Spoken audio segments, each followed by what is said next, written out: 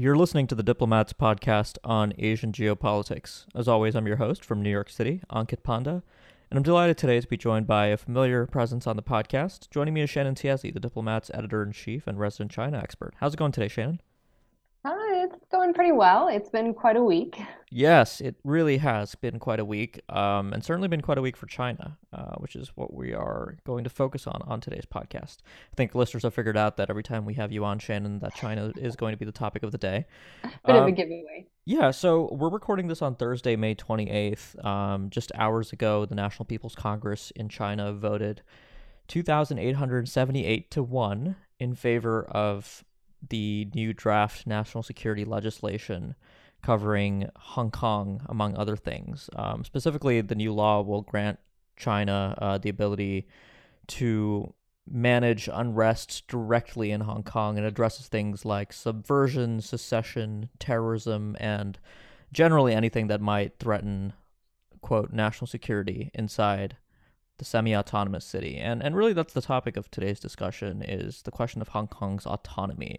This is, of course, not a new topic. It's been something that we've talked about just months ago on the podcast when we convened last year, obviously pre-pandemic, when protests were raging in Hong Kong over the extradition bill originally before they spun out into general grievances.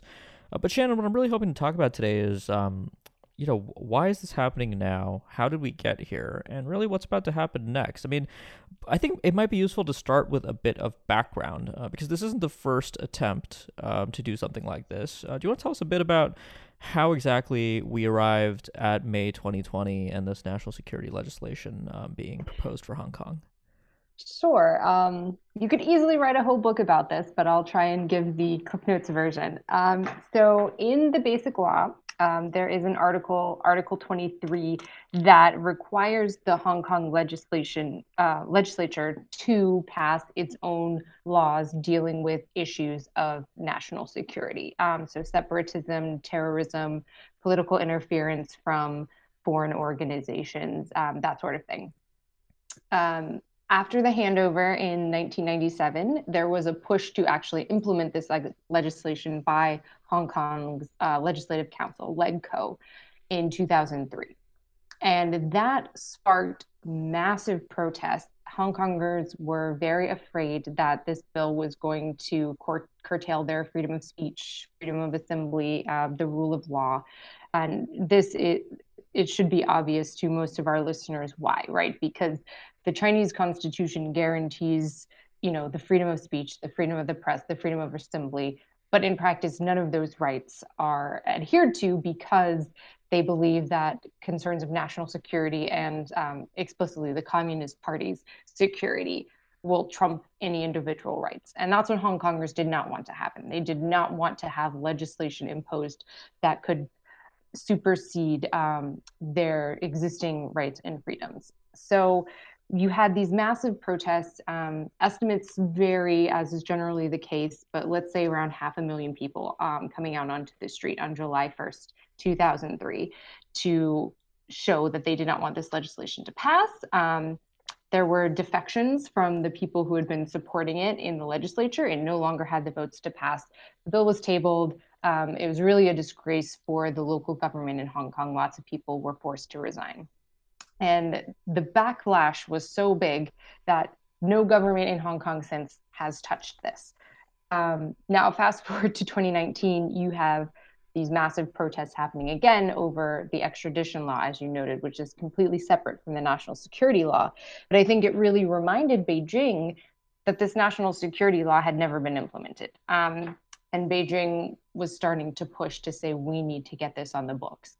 And essentially, what they've done in this latest decision is admit that there's no way this law will ever pass through the Hong Kong legislative process. Now, of course, in Beijing's mind, that's because of sabotage from hostile foreign forces rather than organic discontent by Hong Kongers. But they've essentially admitted this is not politically feasible to do in Hong Kong. So we're going to do it in Beijing. We are going to write a law in Beijing that criminalizes and allows Beijing to directly deal with topics like separatism, Hong Kong independence, terrorism, foreign interference, all of which, of course, are very much up for interpretation. And that law will be then placed under Annex 3 of the Basic Law, which essentially means now it's a Hong Kong law. So what we're having is Beijing writing its own national security law for Hong Kong. Right. And so the question that then arises is the compatibility of this with one country, two systems, the notion of an autonomous Hong Kong. Chinese Premier Li Keqiang was quoted as saying that the national security law would allow for, quote, the steady implementation of the one country, two systems framework in Hong Kong. And obviously, the United States and a few other countries disagree with that quite sharply. The U.S. State Department, Mike Pompeo, put out a statement saying that he doesn't consider Hong Kong to be sufficiently autonomous anymore. What that will mean in practical terms is, I think, still an open question. But let's talk a little bit about what happens now. You're seeing a lot of headlines that this is effectively the end of Hong Kong in as we know it in many ways as a financial hub, given the powers that Beijing will potentially be able to exercise as a result of this national security law. But how do you expect implementation to actually go? I mean, are we looking at a situation that we were potentially discussing last year, where one of the anxieties as the protests grew larger and larger was that China would send in the People's Armed Police or something like that into Hong Kong? Is something like that a lot more realistic now, given this national security law? So I think it's important to note that as of yet, there is no national security law for Hong Kong. What this draft decision does is it authorizes the Standing Committee of the National People's Congress to write a national security law for Hong Kong. And that is certainly going to happen probably in the next few months. But the law hasn't been written yet. So we don't know what's in it. We can make some pretty good guesses based on the language of the draft bill. It's very clear that this is going to be targeting activities that Beijing would consider separatism, pro-independence for Hong Kong, and foreign interference. But what that actually means in practice, we don't know. So you could foresee a situation, which I think is very much what Beijing and the Hong Kong government would like, where political freedoms are very much restricted, but they try to allow for the rule of law in the sense that businesses can still conduct their operations. And the sort of trade restrictions that you see on the Chinese market aren't applied to Hong Kong. So you would essentially have one country, two different economic systems and economic rules, but the political freedoms that Hong Kong has enjoyed for so long would be pretty sharply restrained. And in particular, I think we should very much expect to see foreign NGOs that have often operated in Hong Kong because they're not allowed to function on mainland China. I think their days are very much numbered in Hong Kong, but we'll have to see exactly what the national security law says on that front. And of course, it's a very slippery slope, right? If you start politicizing the judiciary, which critics would say we've already seen in Hong Kong, where protesters are being arrested and charged with, illegal activities. If you start doing that, can you really keep it independent in trade cases? What happens if it's a party member's brother who owns one company who's going against another company? Can you really keep the judiciary independent in those situations? So I think there's a lot of uncertainty. We can pretty easily say that this is going to be very damaging for Hong Kong's reputation as a financial hub and also as a bastion of, rule of law and personal freedom in Chinese territory. But we don't know exactly how damaging it's going to be until we see what the actual law says and we get some sense of how the phrases being used in it are going to be interpreted. Right. No, that's a helpful clarification. Most of the estimates I've seen suggest that the law will be in place and written towards the latter half of the year. So that'll be interesting to keep an eye on. Let's talk a little bit about the international reaction. Obviously, this is coming at a time of heightened geopolitical tensions between the U.S. and China for over a variety of reasons. Not least the pandemic and the administration's continued focus on China's culpability there. But we actually had the passage of the National Security Law Authority in the National People's Congress coincide, for example, with a new step in the extradition case of Meng Wanzhou in Canada, highlighting ongoing disagreements between the two countries there. But there has been talk about what steps the United States could take, including changing the special relationship that the United States has with Hong Kong, and potentially even sanctioning individuals and entities involved with the implementation of any potential national security law with China. If these things do happen, well, first of all, how likely do you think those are to happen? What do you think the U.S. is likely to do here, given what we know about the Trump administration? And second, if this does happen, I mean, what will that? How will China react? So, as you mentioned earlier, we saw Mike Pompeo officially certify to Congress that the Trump administration no longer considers Hong Kong to be autonomous. And that means, as Pompeo said, that Hong Kong no longer merits the sort of special treatment that it has received under US law. In my view, that obligates the Trump administration to take some sort of action curtailing Hong Kong's special treatment. There's essentially no rationale for making that sort of big pronouncement if you're not going to do anything to follow up on it. But there's a wide range of actions that the Trump administration could take. There's sort of the nuclear option, which is dissolving all of Hong Kong's special treatment and saying, okay, Hong Kong's now, just any other Chinese city, which is the phrase that you often hear thrown about, which means no special privileges in terms of export controls or tariffs or anything like that.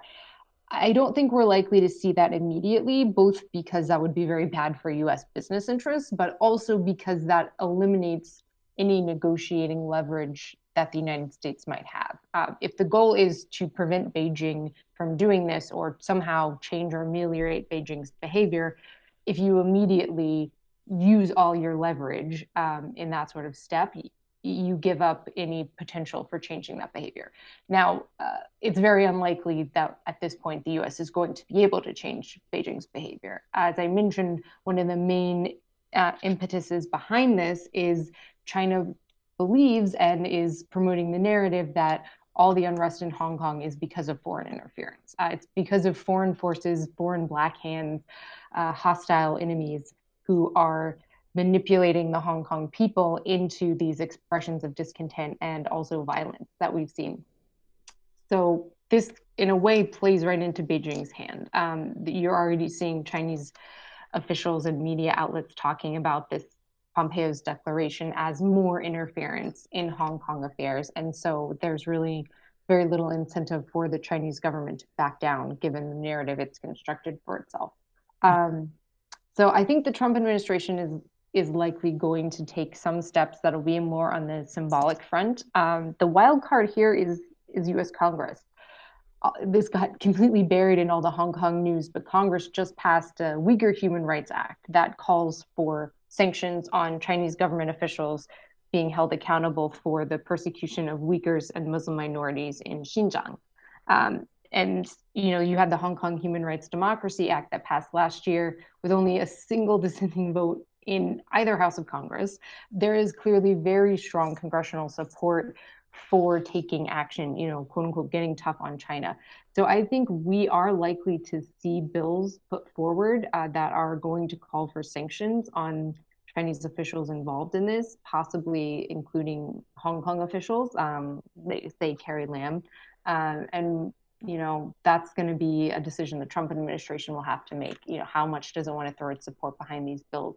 And given the current climate, I think it's going to be very hard for the administration to back away from something that Congress puts forward.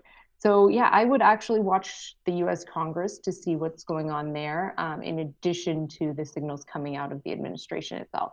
Mm-hmm. And in the short term, I mean, we are going to see continued protests in Hong Kong. Obviously, we have the June 4th anniversary just around the corner as we record.